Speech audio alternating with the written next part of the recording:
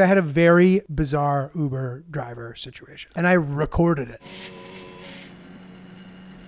Nice, yeah. That's pretty cool. By the way, this car ride started off with the guy catcalling women. Just let's remember that. Go to a crematory. Tell them you want just a little bit of ashes of dead people. Put them all bad energies will go away from you. Interesting. You can just go to a crematorium? That's an absurd suggestion. Can I just have some dead person's ashes? Bro. Imagine they did a lot more tests than us because they had way more people. So that's why it's not about I did not have sexual relations with that woman.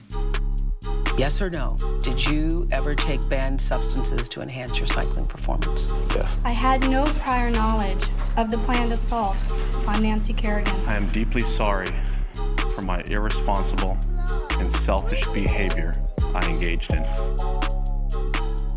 What's up, guys? Welcome back to Oops the Podcast. Giulio Gallerati with Ryan Lynch, who just poked himself in the eye by accident. It happens. And is now having like a sniffly, the old like it's all connected reaction. There's like nothing you can do about it. It's just going to need like 4 minutes. So yeah, Ryan does not have COVID. He's just recovering from penetration of his eyeball 100% by his hand. Yeah. How you doing, dude? I'm doing good, man. 12-16, Gallerati, Toronto, pull up. Looking to pack that shit out. I'm very excited. Really excited to be traveling north of the border yet again. Looking forward to being back in Canada. So pull up to that show. It's going to be a lot of fun. But everything's good over here, man. Everything's good. I was watching. So I briefly talked about Life on Our Planet, I think, during one of our ad reads. It's a really good show if you guys like nature shows. Because I will say I like nature shows, but I've never liked the like history of the world shows. They're just usually not that good. The animation either sucks or it's too like abstract to follow. The visuals aren't gripping enough, even if the information's good. This does a good job at bringing it all together because, first of all, the animation's gotten much better. So even though it's not like fully there, like it's pretty incredible how real these saber-toothed tigers and dinosaurs look. It's pretty sick. But they do a couple of things that I think are really interesting. First of all, if there's any current stuff on the planet that can be used as an example of what it would have been like then, or even closely related, they use that to show it to you. So they talk about the entire history of life on our planet, all the mass extinctions, all the stuff, and then they'll be like, it might have been something similar to this, and then they'll show you using real current shit, which I think is really cool. But they also have a planet Earth-like approach to the dinosaur stuff they cover. Or like any prehistoric stuff that they cover. So the way that they'll be like, ooh, the tiger is going through the trees to attack the whatever, haha, let's follow it. They do the same thing with dinosaurs in a way that's crazy. So they'll follow a specific narrative of one predator trying to catch another prey or some sort of mating ritual. One thing that I find particularly interesting, dude, they show a T-Rex mating ritual. What is that?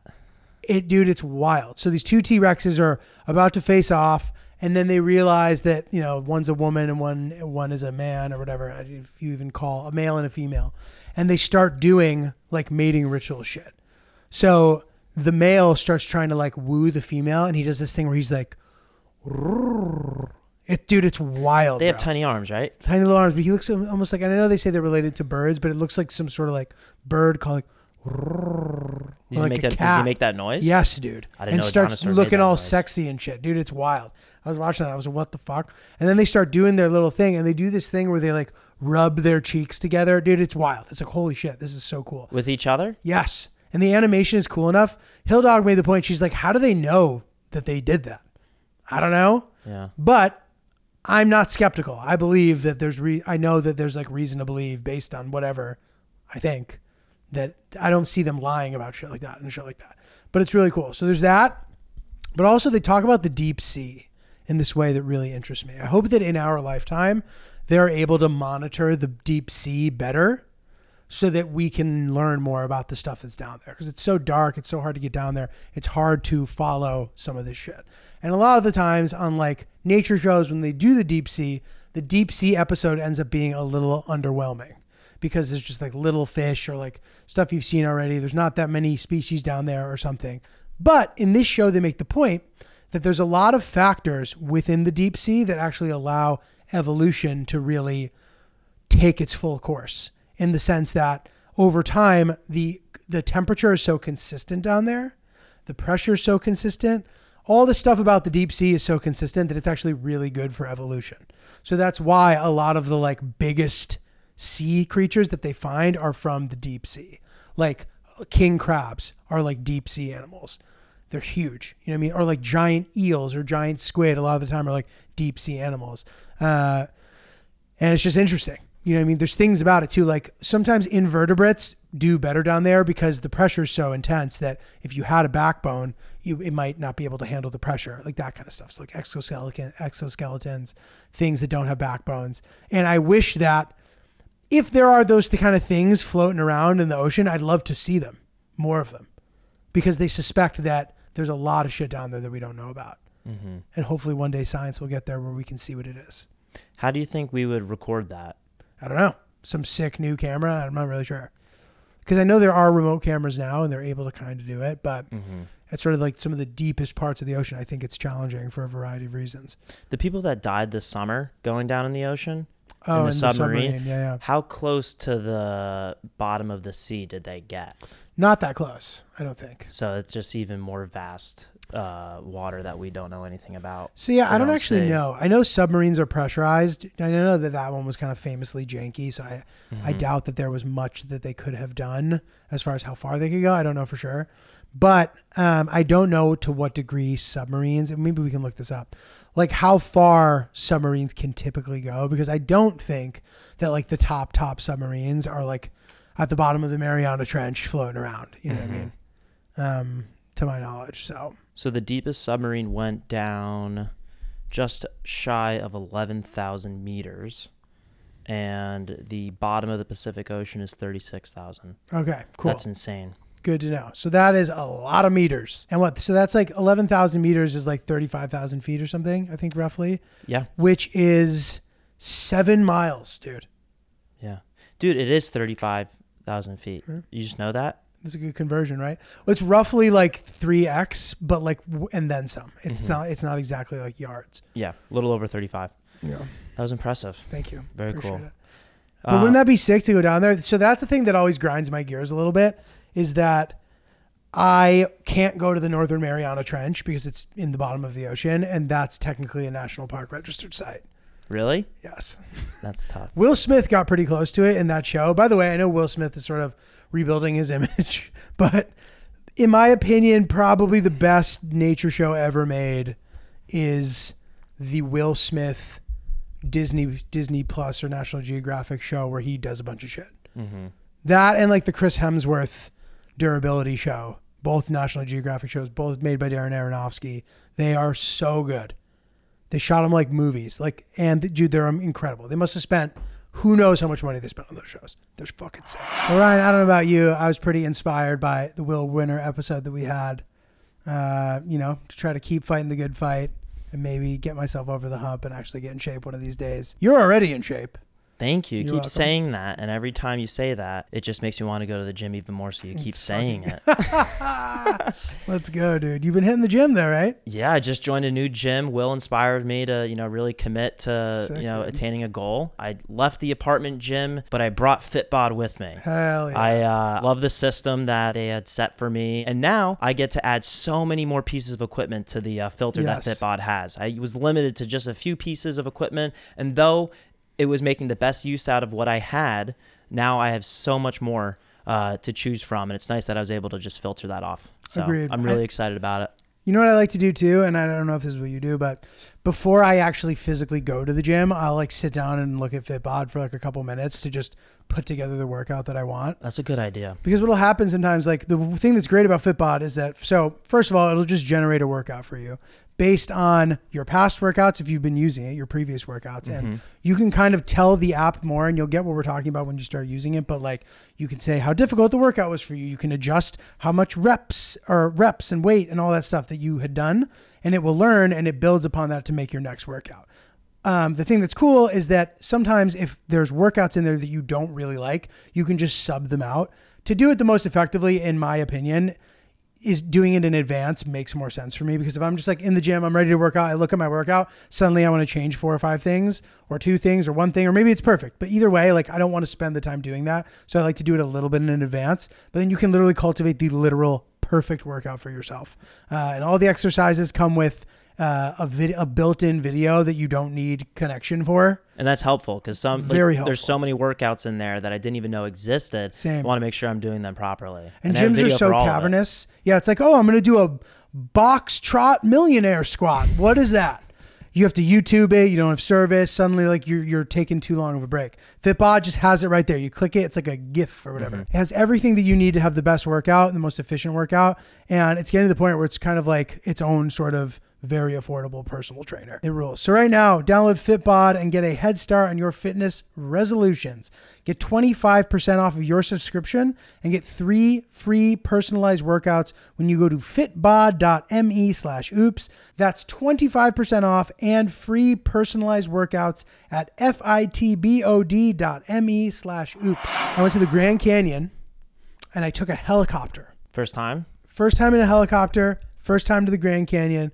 It was a very cool way to do it because the Grand Canyon's so vast and huge and cool. It's sick to approach it from a helicopter. Now, we came from the west side, and I know that the south rim is like 18 miles wide. So I think that maybe gives you a more, I need to go back. I need to see that too, because it might give you a more sort of like expansive, mind-blowing view of the canyon. I'm sure you can do helicopter rides around there too, and I'm interested in doing that. Where we entered was more windy, which was also really cool in its own right. And for anybody who's curious about this, it's a pretty fun and interesting thing. First of all, it's expensive. Even, you know, I was just kind of on some shit where I'm like, I need to do this. I'd rather like spend all my money doing things I want to do than be like, oh, I'll wait to do, you know what I mean? I was like, I can stomach it, but it was like $600. And we went with one of the like better companies, which I kind of recommend doing because people like crash in helicopters. I know, as we all know, but like even with Grand Canyon tours, there are like too many crashes for comfort. And somebody actually commented, I posted this video on my Instagram if you're curious about it, but somebody commented that in the tour that he was on, one of the helicopters in front of them crashed and the people died. Yeah. Dude, I hate that. And they got a refund. Well, no shit, you hate that. Yeah. That's terrible. I know. So where Ryan looks this up, I'll kind of like walk you guys through some of the specifics of how that works. You can do a day trip from Las Vegas. I was in Las Vegas for the Formula One stuff, which I will talk about a little bit as well later in the episode. But I was in Vegas for the Formula One stuff. They pick you up from your hotel early, but to give you an idea of the total timeline, I think they picked us up at 6:30 in the morning. We were back in Las Vegas at the hotel by 11:30. So all things considered, didn't take that long. And we sort of sat around in the waiting area of the helicopter place for a while. It was at the same airport that like people fly privately into, like the Signature thing was there, whatever. So you take off, you fly, you see a great view of the Hoover Dam, Lake Mead on the way over there. A lot of beautiful rocks. A lot of the pilots are like ex-military guys. Our guy was pretty cool. Although he did talk about like helicopter crashes on multiple occasions during the trip, which I felt was like a little bit of a no-no. It's like the equivalent of saying the word bomb in an airport. You know what I mean? He's like, yeah, you know, some of the other shittier companies like crash. And I was like, Jesus. And then he also mentioned that their fleet of helicopters, they bought Kobe Bryant's company. Since? Yeah. Which like wasn't saying crash, but might as well have been saying crash. Yeah. And it was a really cloudy day, and like you need good visibility in helicopters. That's why Kobe died. Yeah. So it was like there were moments where we were flying into a cloud and couldn't see anything, and I was like pretty freaked out, to be honest. Because usually it's clear, it's arid, it's like dry climate. Like it's very rare for there to be clouds, so it made it pretty, but it was also kind of scary. It also rained. As we were entering the Grand Canyon, it was raining. I don't know what this means, dude. If it means I'm good luck or if I'm cursed by Satan, but it rains everywhere I go. In places where it never rains. I went to Petra in Jordan, rained. Grand Canyon, rained. All these places. And then Hillary and I were somewhere in Utah, rained. Like, it rains everywhere I go. It's insane. But really sick. You fly into the canyon. They were literally playing like the like B-side part of the Jurassic Park theme. So that was pretty funny. Out of an iPod mini. And you land in the Grand Canyon in the helicopter. Drink champagne. It was too early for champagne, but I had a couple sips because I didn't want to feel left out. You hang in the canyon for half an hour and you fly back. Was it breathtaking? It was awesome. I bet. It was super, super cool. Yeah, man. Really rad way to see it. Could you feel the water on the propellers of the helicopter? No. Like, did you feel pressure from the rain pushing you down a little bit? Like any resistance? No. How big and how many people were on the helicopter? 5. Wow. And you know what's funny? They ask you your weight, but then they also weigh you because they know that people are probably lying. And also they probably want to see what you're like with clothes on. I just told Hillary for the first time, by the way, that I don't get on the scale at the doctor. And she like thinks that's the craziest thing she's ever heard in her life. I refuse to get on the scale at the doctor. They ask you to step on the scale, right? And usually I'm just like, I weighed myself today and I tell them. But there are times where they go, okay, step on the scale, please. And I say, no, I don't want to. Why? Because, dude, I'm wearing a bunch of clothes, which like really does add a lot of weight to you. And I don't know that I can handle thinking I weigh a certain amount if I don't, if it's way off. And maybe it's right up, maybe it's on, but maybe it's not. And I don't want to like take the gamble of even needing, because then at that point, it's probably noon. I have to wait until the next morning to weigh myself to see if that was accurate. And how terrible I'll feel for the rest of the day is not worth it. I refuse. Do you own a scale? Yes. Okay. And I use it. Yeah. So when you walk in, don't you have to take your clothes off No. when you're at an appointment where you typically need to step on the scale? Never. No? No. Not for your physical or anything? For the physical, but I like have, if I go for a med refill, if I go Gotcha. for whatever reason. And they'll ask you to step on the scale always take even your for a vitals. refill? Always check your vitals. Interesting. What I used to do, I would literally turn around and not look at it and be like, don't tell me. But that was just too dramatic. And I get that saying, no, I'm not getting on the scale, which is what I'm not doing it. I get that that's dramatic too, but that's less likely to happen. If I'm standing backward saying, don't tell me, I have to do that every time. That's just a lot. You know? Interesting. Yeah. I don't think I'll ever go on a helicopter. Yeah. And I know that's like an easy thing to say, but like I looked it up. There's about 100 helicopter crashes every year. In the last 5 years, that was the average. And not just specifically on Grand Canyon tours, obviously. Not specifically. In the United States, though. And that's much more than plane crashes? Um, Or is there more? Because I wonder about that. Let's see. That's a good question. But helicopters, and that's a combination private, public. Yeah, and most of them are the smaller planes that aren't commercial. In 2021, there were a little over 1,200 planes that crashed. But most of them are smaller planes, right? Yeah, it's a combination of every type of airplane. So yeah, the important thing there, I would say, before that worries you, is you need more context with those statistics. So say there's 120 helicopter crashes. What percentage of that is that of helicopter flights? Yeah. And those 1,200 plane crashes, what percentages of that is that of total plane flights? I guarantee you the percentage is probably lower. And also, I wonder what the number of commercial airplane crashes there were. Can you look that up? Yeah, and I know that there's only, if someone tells you that only one blimp a year crashes, that's really bad because there's only like 25 in commission. That would be terrible. Really? Yeah. Commercial. I've never been in a blimp. Has anyone here who listens been on a blimp? That would be, yeah, if any of you have been on a blimp, I would love to hear about that. Because blimps were like the shit in like 1925. Wasn't it a really short run that blimps were in commission? Was it because of the Hindenburg dramatically lighting on fire and fucking crashing? I read up on this a few years ago. I'll look this one up too, but that does sound right. Commercial plane crashes. Nothing excites me more than looking up plane crashes. The Hindenburg was in 1937. I think that was the end of blimps. There were 39 commercial aviation accidents in 2022. 39? Yeah. I think that also takes into account, ones where people had survived and the plane didn't just explode. But while you're looking for this, dude, somehow on my Twitter, it came into my like Twitter sphere, this like morbid account that I've had to block because there was an audio recording of a plane crash, and hearing the pilots, the terror they experienced right before impact will potentially haunt me for the rest of my life. That'll do it, dude. 100,000 flights take off and land every day all over the globe. 100,000 a day. So that means that if that 1,200 number was per day, you still have really good odds. It would still be worth flying. Of all flights, 1,200. I don't know how many of that is commercial. 1,200,000 divided by 100,000? Dude, no, 100,000 commercial flights per day.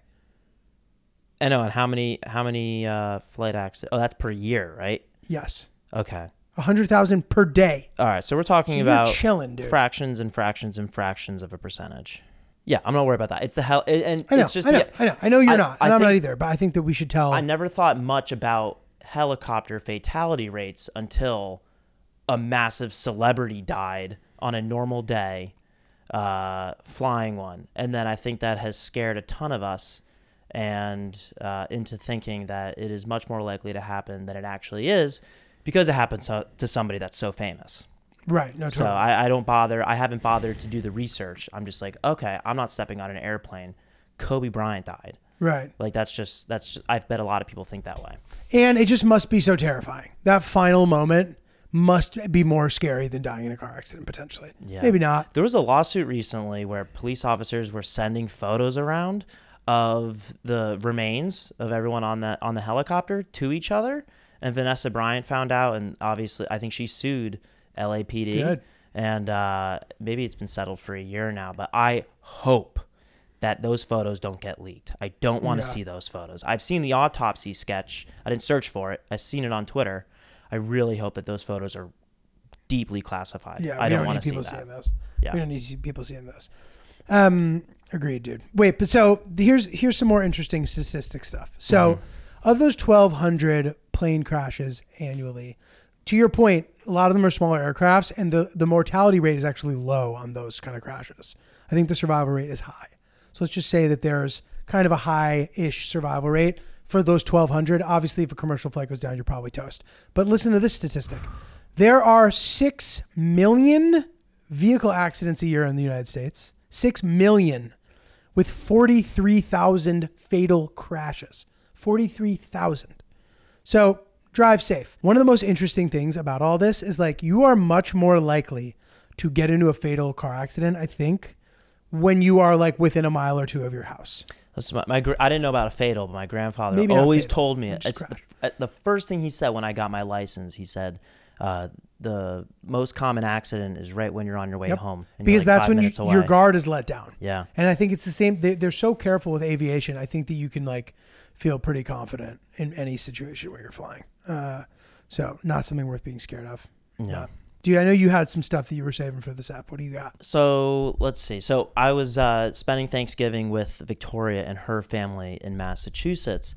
And a couple interesting things happened. But the first thing I'll bring up is that we started watching the Squid Game challenge. Oh, yeah. Now, did you watch Squid Game last year? I watched it. It was incredible. I started watching the challenge. I didn't realize that it was real people.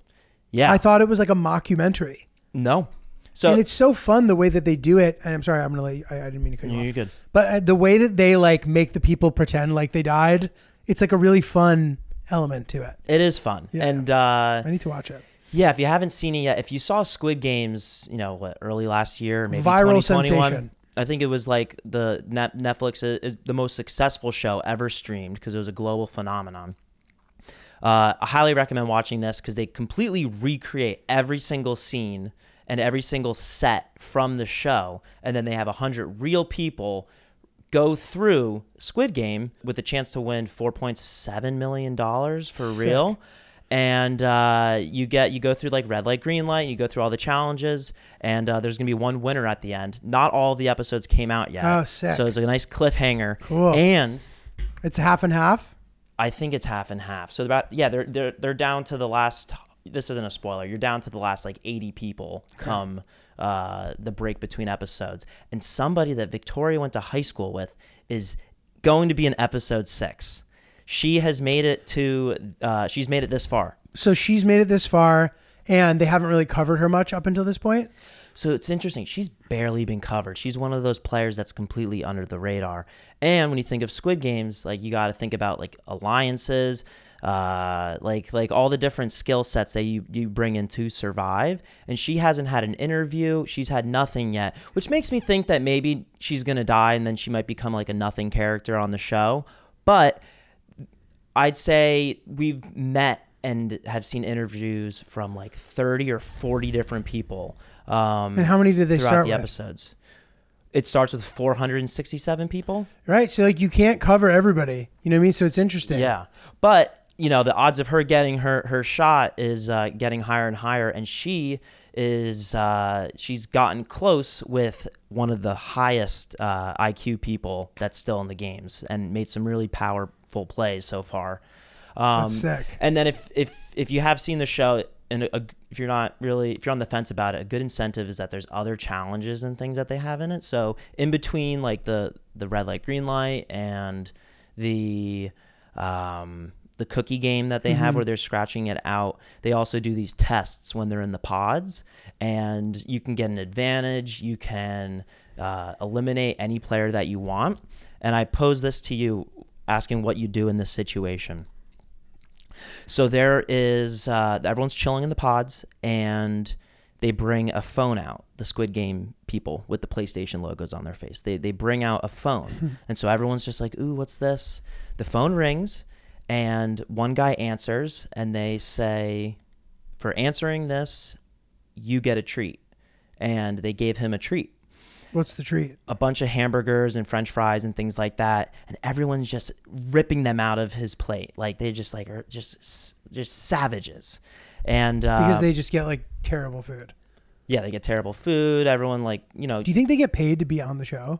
That's a good question. I'd love to. Only one person wins, and they win $5 million, right?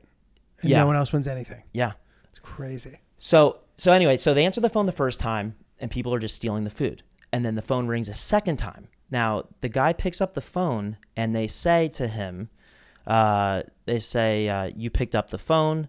You are at risk of being eliminated unless you can convince somebody else to pick up the phone. You have 2 minutes. Go. There's about 100 people. So why wouldn't they want to answer the phone, though? You don't know what they're going to say, so you just hear the ringing. So you take a risk by going to answer the phone.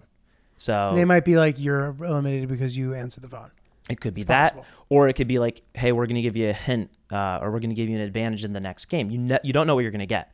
So this is what happened. The guy answers the phone, and they tell him, you answered the phone, you're at risk of being eliminated unless you can get somebody else, another player, to take the phone. You have 2 minutes, go. So while he's still on the phone with them, yeah, he's supposed. Okay. So how would you try to convince somebody to take the phone? I would be like, I'd find somebody and be like, they're giving out like advantages or something.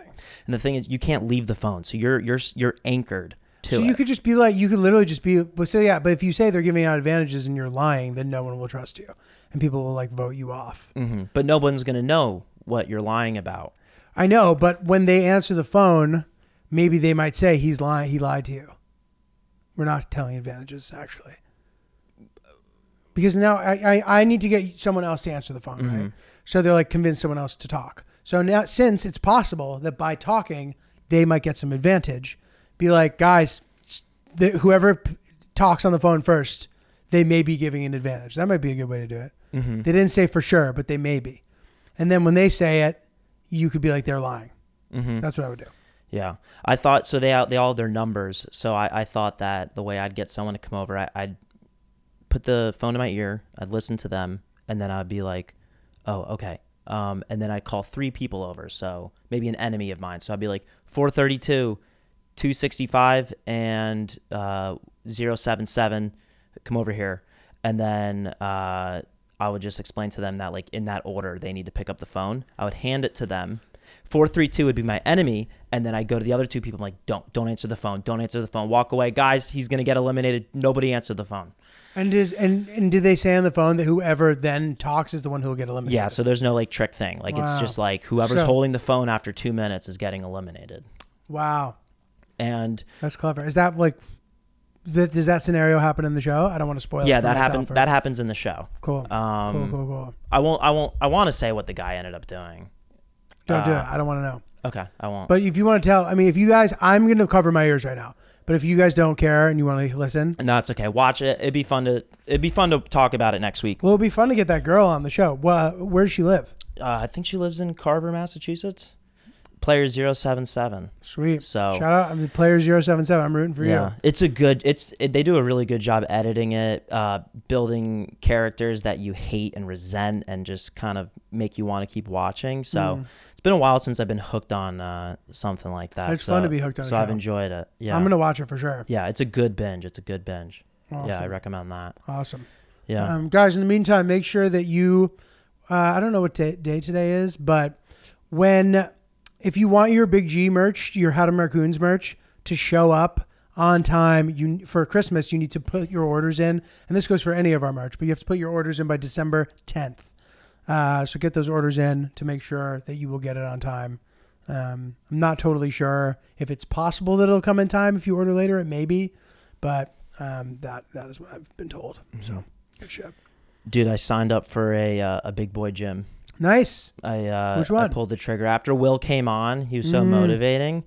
I signed up for Grindhouse. Where is that? It's in Williamsburg. It's Sick. right by I think it's part of the same building that's connected to the Equinox. But I signed up. Sick. And I've come to realize that I'm much more motivated to work out harder when I'm surrounded by a bunch of sexy people. So what have you been doing? Where have you been going? In my gym, my apartment basement gym. With that fucking guy. With that guy. Fuck that guy. But the thing, like, I go down there, and it's so easy. It's so easy to go there as it is to just bail on a workout, you know? So, like, you know, I just mosey down there. And if I'm just not feeling it, I'm just like, oh, fuck it. I'll just go back upstairs. Agreed. But now I'm like committed to, like, you're leaving the apartment, you better work out because it's like a 10-minute walk away. And dude, a routine can just kind of get stale in general. And I think that is something good for everybody. If you feel like the way you're doing stuff just isn't working for you anymore, sometimes all it takes is doing it slightly different to breathe fresh air into the routine. Yeah. So sometimes that's all it takes. So I'm excited to hear that, man. That's pretty cool. Yeah, I'm pretty pumped about it. And I did this now because I want to start my New Year's resolution a month early. I feel like that might be a good way to go about it. Because January, so you hit the ground running. Yeah, January's like, oh yeah, I'm gonna do this, I'm gonna do that. And I feel like we've had 2 or 3 episodes now that I've been a part of Oops where we've talked about New Year's resolutions, and those just fall to shit, at least for me.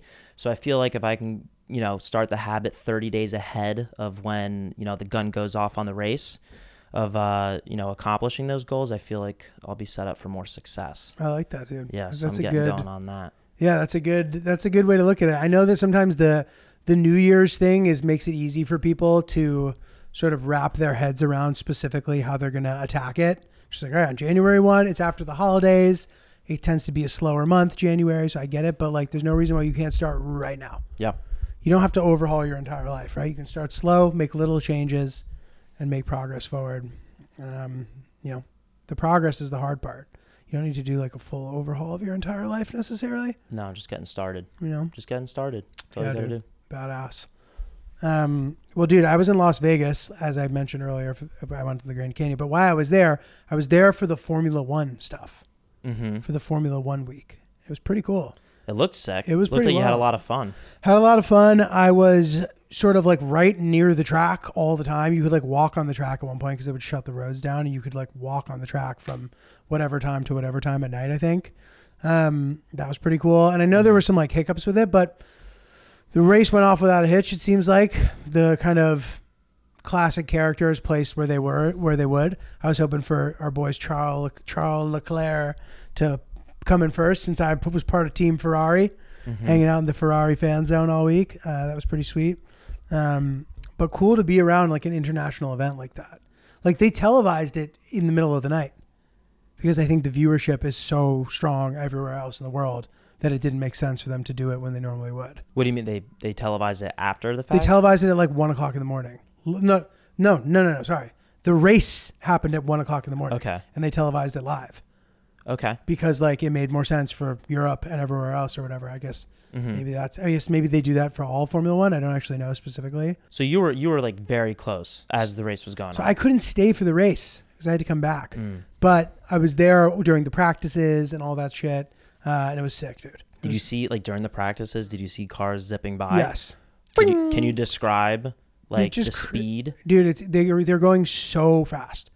I know, like, oh my God, they're so fast. No, but I think they're literally going like 200 miles an hour. We're doing a lot of facts with Ryan right now, but they're going so fast, dude. It's actually insane how fast they're just whipping through the thing. It was pretty cool to be there. I sort of am like down to be at any spectacle, any big event I think is worth going to, especially if like you've never been to it. So like I'm always down for something like that typically, especially if I've never been to a Formula One race or even nearby one. So 220 miles per hour. Crazy.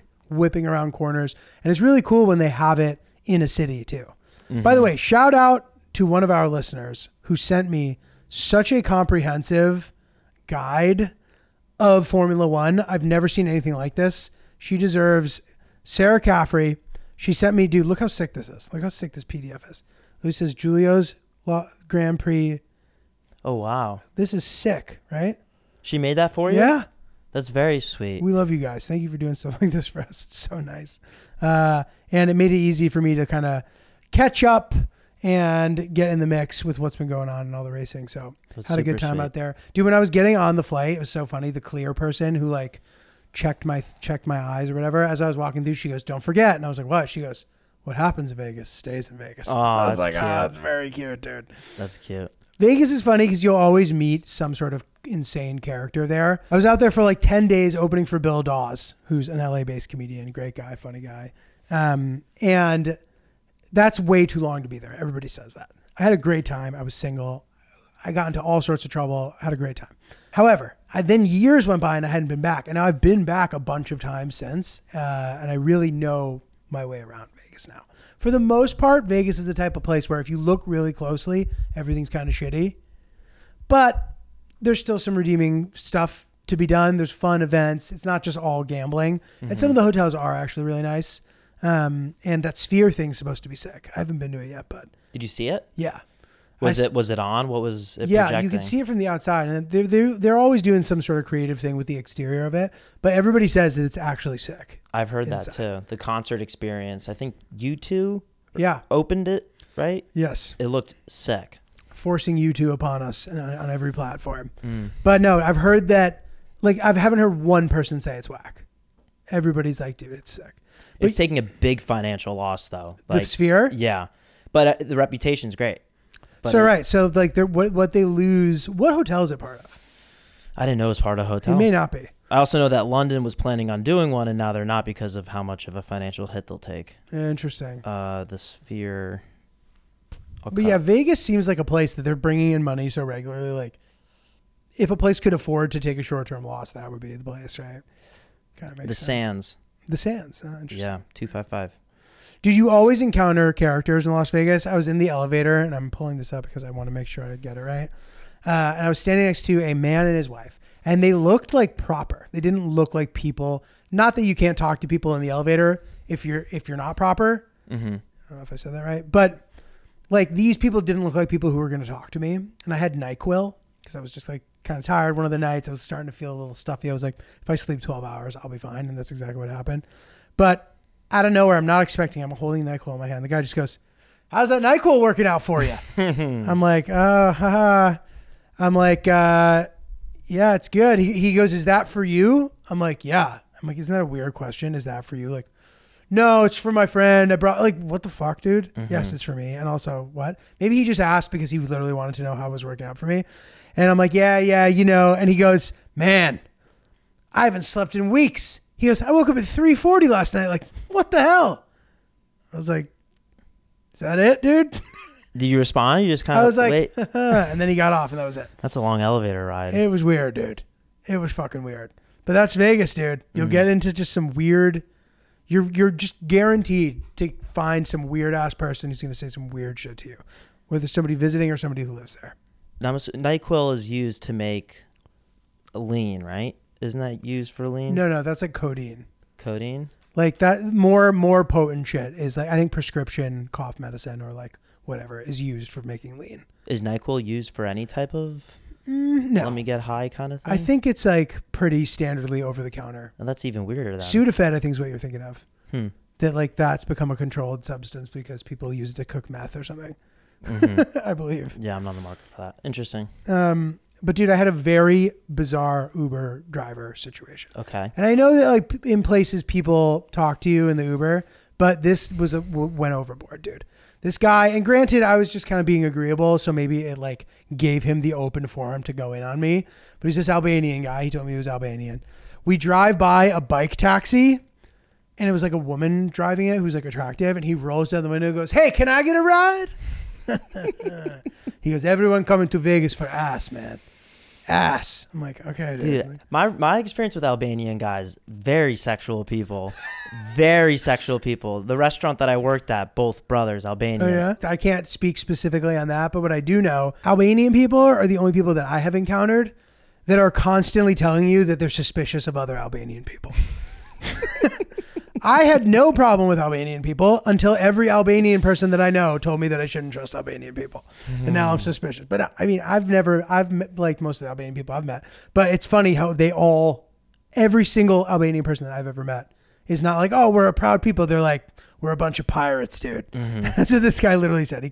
He said, we're a bunch of pirates. So he starts giving me advice, right? He goes, if you really want to get what you want out of somebody, he goes, feed them first. You'll never forget. They eat, you can get whatever they want. I'm like, okay, dude. Like, okay, I guess that's kind of good. Then he realizes that I'm like receptive to hearing things. So he just keeps going and doesn't stop to the point where he starts telling me about Hinduism, bro. This guy's become a Hindu.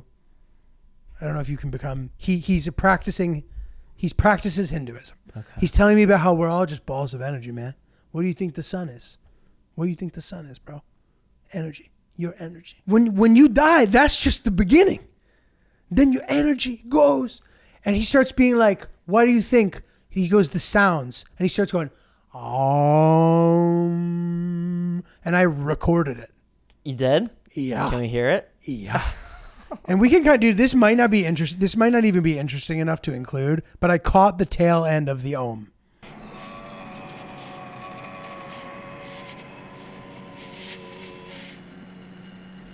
Can you hear that? Mm-hmm. Nice, yeah. And the sound, the vibration liberates and puts everything in order. That's pretty cool. It's not a bang, it was an utter. Shiva is the one that is in charge of us. And is half man, half woman. And the physical form, it was 9 foot tall. Got another ride? He came and meditated in the Indian places in India on the street. For 6 months, they couldn't move him. He knew how to get off his body and go to other bodies. That's pretty cool. This is what you and me are learning on Earth. We come here to learn how to manipulate energies, and there are stages of life. What they call heaven, they are like dimensions of life. You go in, pick up another body. You live longer than here, they say, every one of them, and better than here. Once you finish the 11th, you know enough to become godlike, to create a universe and all the creatures in it. I love that passengers universally have to just say things like, wow, yeah. And like, you got to give him some mm-hms just to let him know that you're listening. And damn, you're trapped. You're trapped. There's nothing you can do. Dude, shout out to Hillary's friend Carly. I will never forget this. I think I mentioned this on the pod. But this dude was playing stand-up for us in the Uber in Nashville. And after he did 1 or 2 jokes, she goes, that's enough. I'm like, legend. Okay, let's get back into it here with our friend. Oh, there's more? There's a lot more. Wild. It's fun. Yeah, it's and cool. it never ends. Don't ever fear death. Death is a play of the physical. Because the human mind is designed with an end.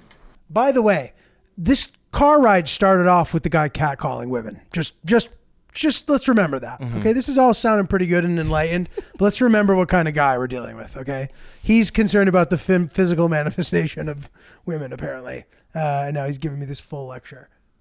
But when the human mind ends, that means the physical, you drop the memory of the physical, and then you get into your energy body. You're intact with everything. You're like, ha, fuck, I was trapped in the form. You are trapped in the form. Interesting. You get what I'm saying? I like that, dude. That gives me something to look forward Liberates to. you. This is what he did for me. Yeah, I was I more meant like it. a religious guy. The only book I ever read in my life was the Bible. And I read it with heart, and I wanted to be a priest when I was young and all that. Just got a little devoted for how others think of us.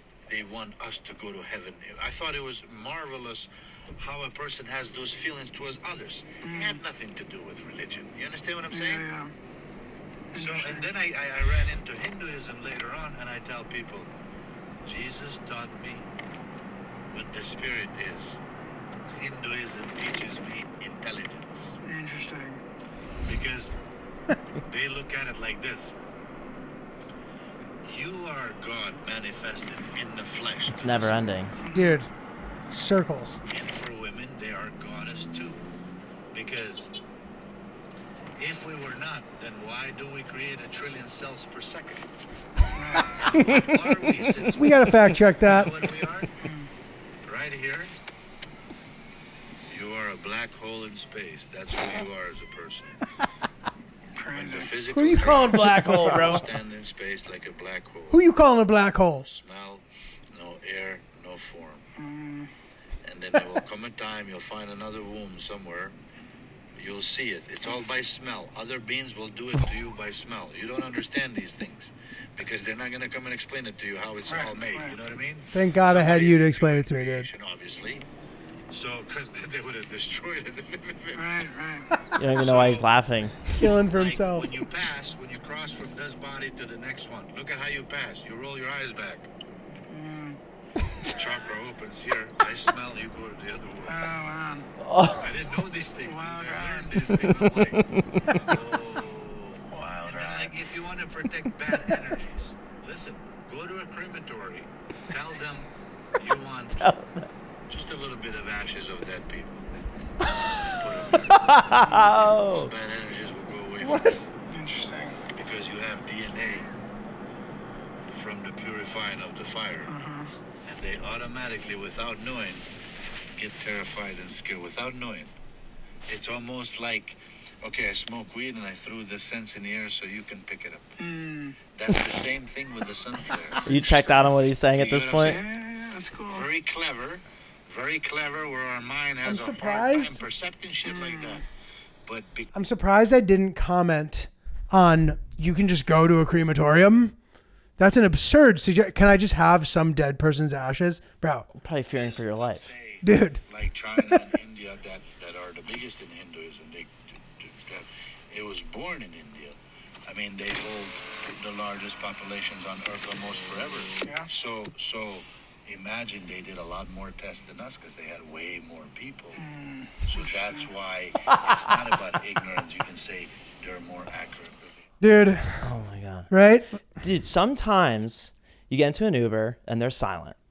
And other times you get into an Uber and they just want to talk your ear off for Oh the my whole God. car ride.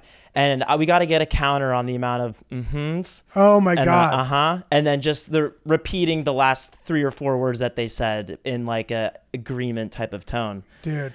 Those are the worst. Full lecture. And bro, it was like Formula One. So the traffic was crazy. It took me forever to get where I was going. That was like half. If that was probably less than half. Was he talking to you the entire car ride? Yes. And the first half was about he goes, you like real estate? I'm like, yeah. He goes, I was like, yeah, I guess. Like, I don't know. He goes, I love real estate. I'm like, oh yeah, dude. Yeah. Real estate. Talking about Albanians, talking about feeding people. And then, I seemed like a receptive mark. And suddenly I'm just getting hammered with knowledge, dude. Hammered. Dude, they don't stop. They don't stop. No, nothing political though? No, That's good. Nothing really. How long was the ride for? probably 25 minutes, 20 minutes. That's brutal. It should have been like 5 to 10, but like traffic and the roads were shut down because of all the stuff. Dude, pretty wild. You get polite points though. Thank you. For buying in. Julia gets some polite points. You want to talk to somebody. It's nice, You don't owe them that kind of feedback or that kind of response, but it is nice. What else am I supposed to do though? I know you would have done the same thing. Of course, yeah. I don't know. I don't have it in me to say, sorry, I actually don't want to talk.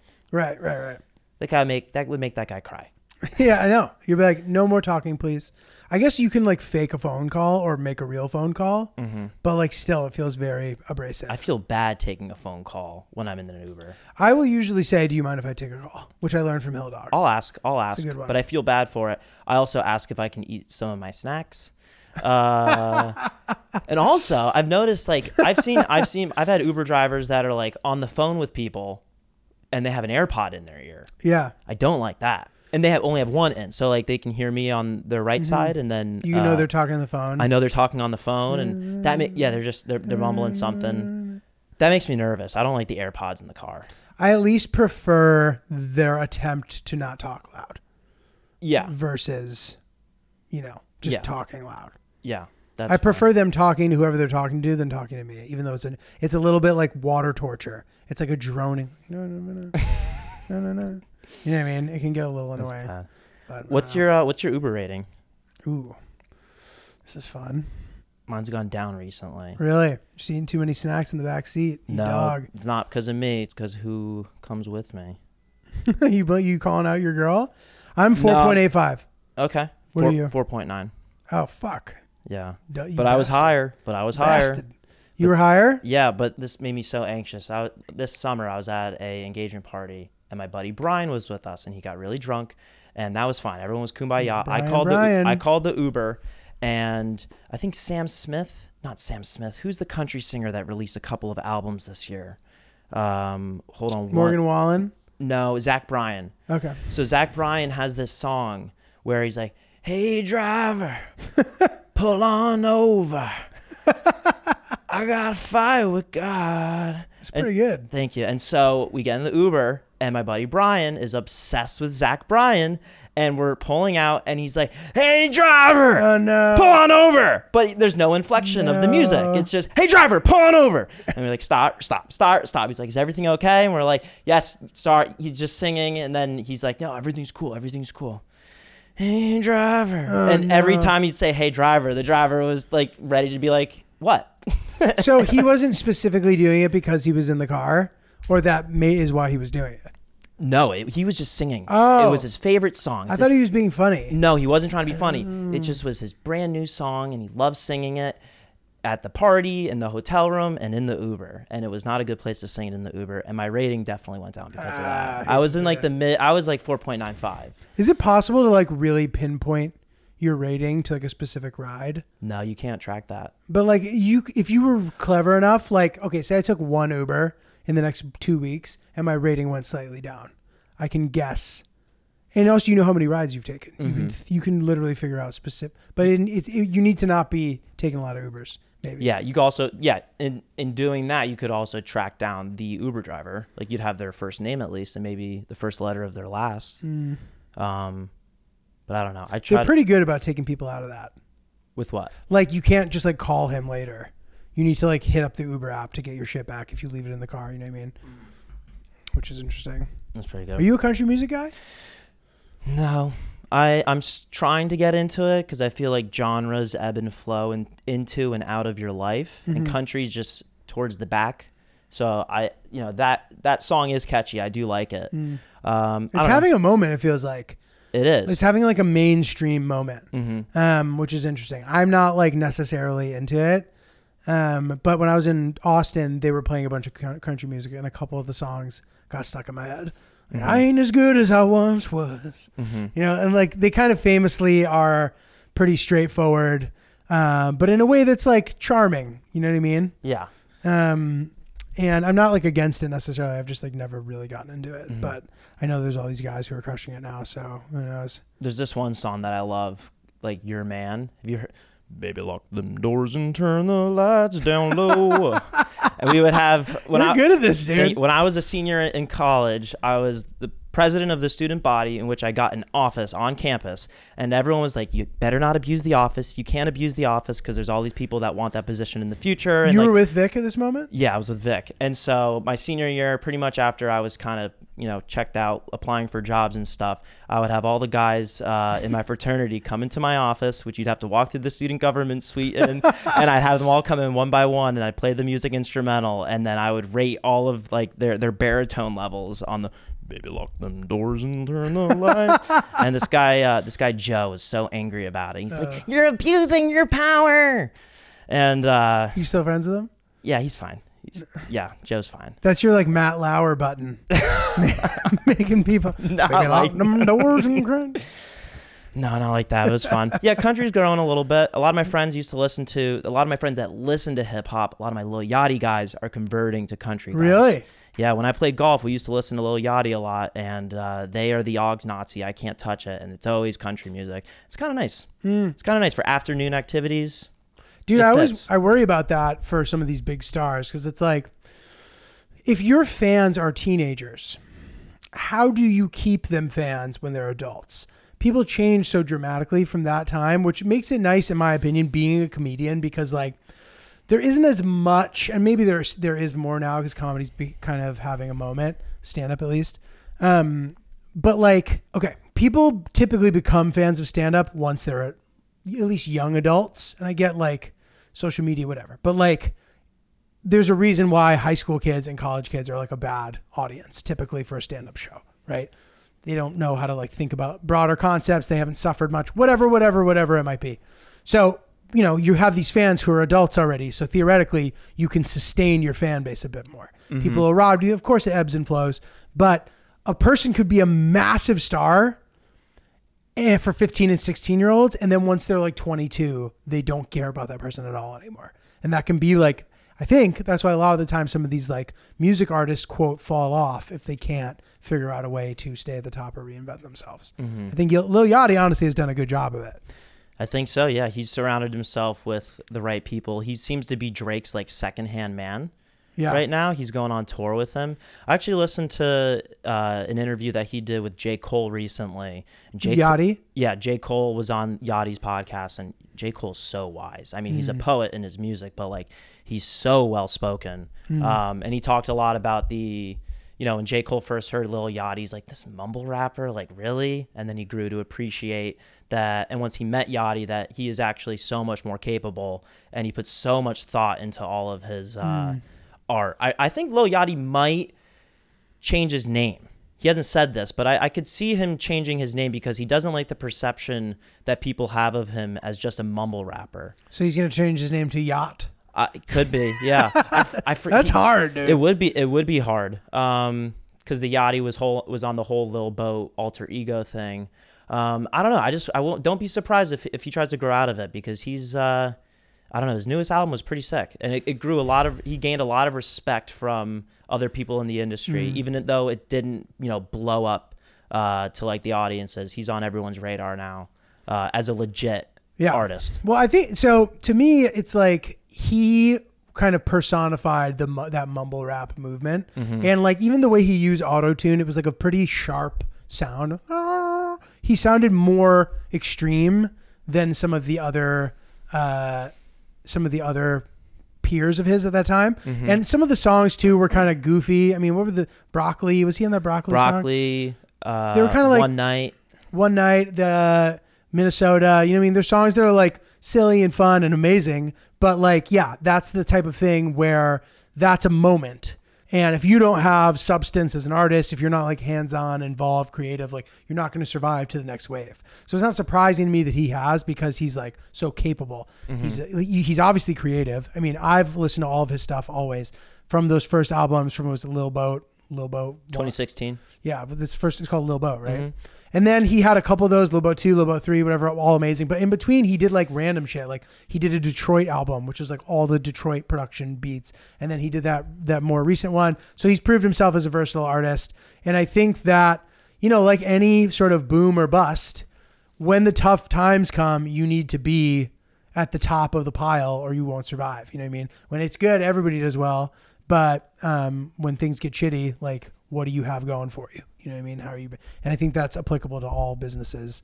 But it is interesting to see in hip hop, like who survives generations. And if you even look at like songs that Drake collabed with people on from like 2012, 2014, whatever, guys who like, they had the hottest song together. And I was like, now what are they doing? Like a smaller build act like me. Like I can't sell at Madison Square Garden, right? But I can still make a living doing this, right? And even that example goes for people who are like much bigger than me too, who are still not household names. That's great that exists. I always wonder how that exists for music artists, because it's like you have your big moment, you toured, you made some money, but now suddenly you can't sell tickets anymore. Nobody's streaming your music. Like, how are you making money? Because you might have millions of followers from when you were huge, but like, does that still convert later? And I'll see a lot of people doing certain things where I'm like, oh, that makes sense. They'll start an OnlyFans. They will be big on Snapchat. Like they'll find ways to do it. And I'm sure that there are ways to do it. And it's an interesting thing to think about. But I always wonder if like, and I'm sure these artists all change their names.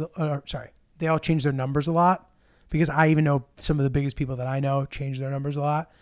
And it's probably because, you know, you did a collab with a guy in 2012. That guy's going to hit you up for the rest of your life. Oh, when he has a new idea, when he has a new thing popping, the first person he's going to hit up is you. Right? Mm-hmm. Hey, yo, what up? Like, just take a listen to this. No pressure. Even if you're cool about it, you have to shoot your shot with your biggest guy. But that guy's moved on from you.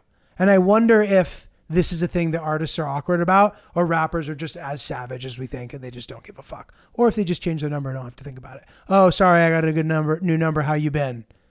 Clearly they're not checking their DMs regularly. You know, I don't know. What do you think? I feel like you got to do it a lot. Yeah. And that sucks too, because then all the people that you're tight with, you got to, hey, it's new number. Hey, it's new number. Hard to make new friends because you know that they have so much to gain from you that of course they want to be your friend.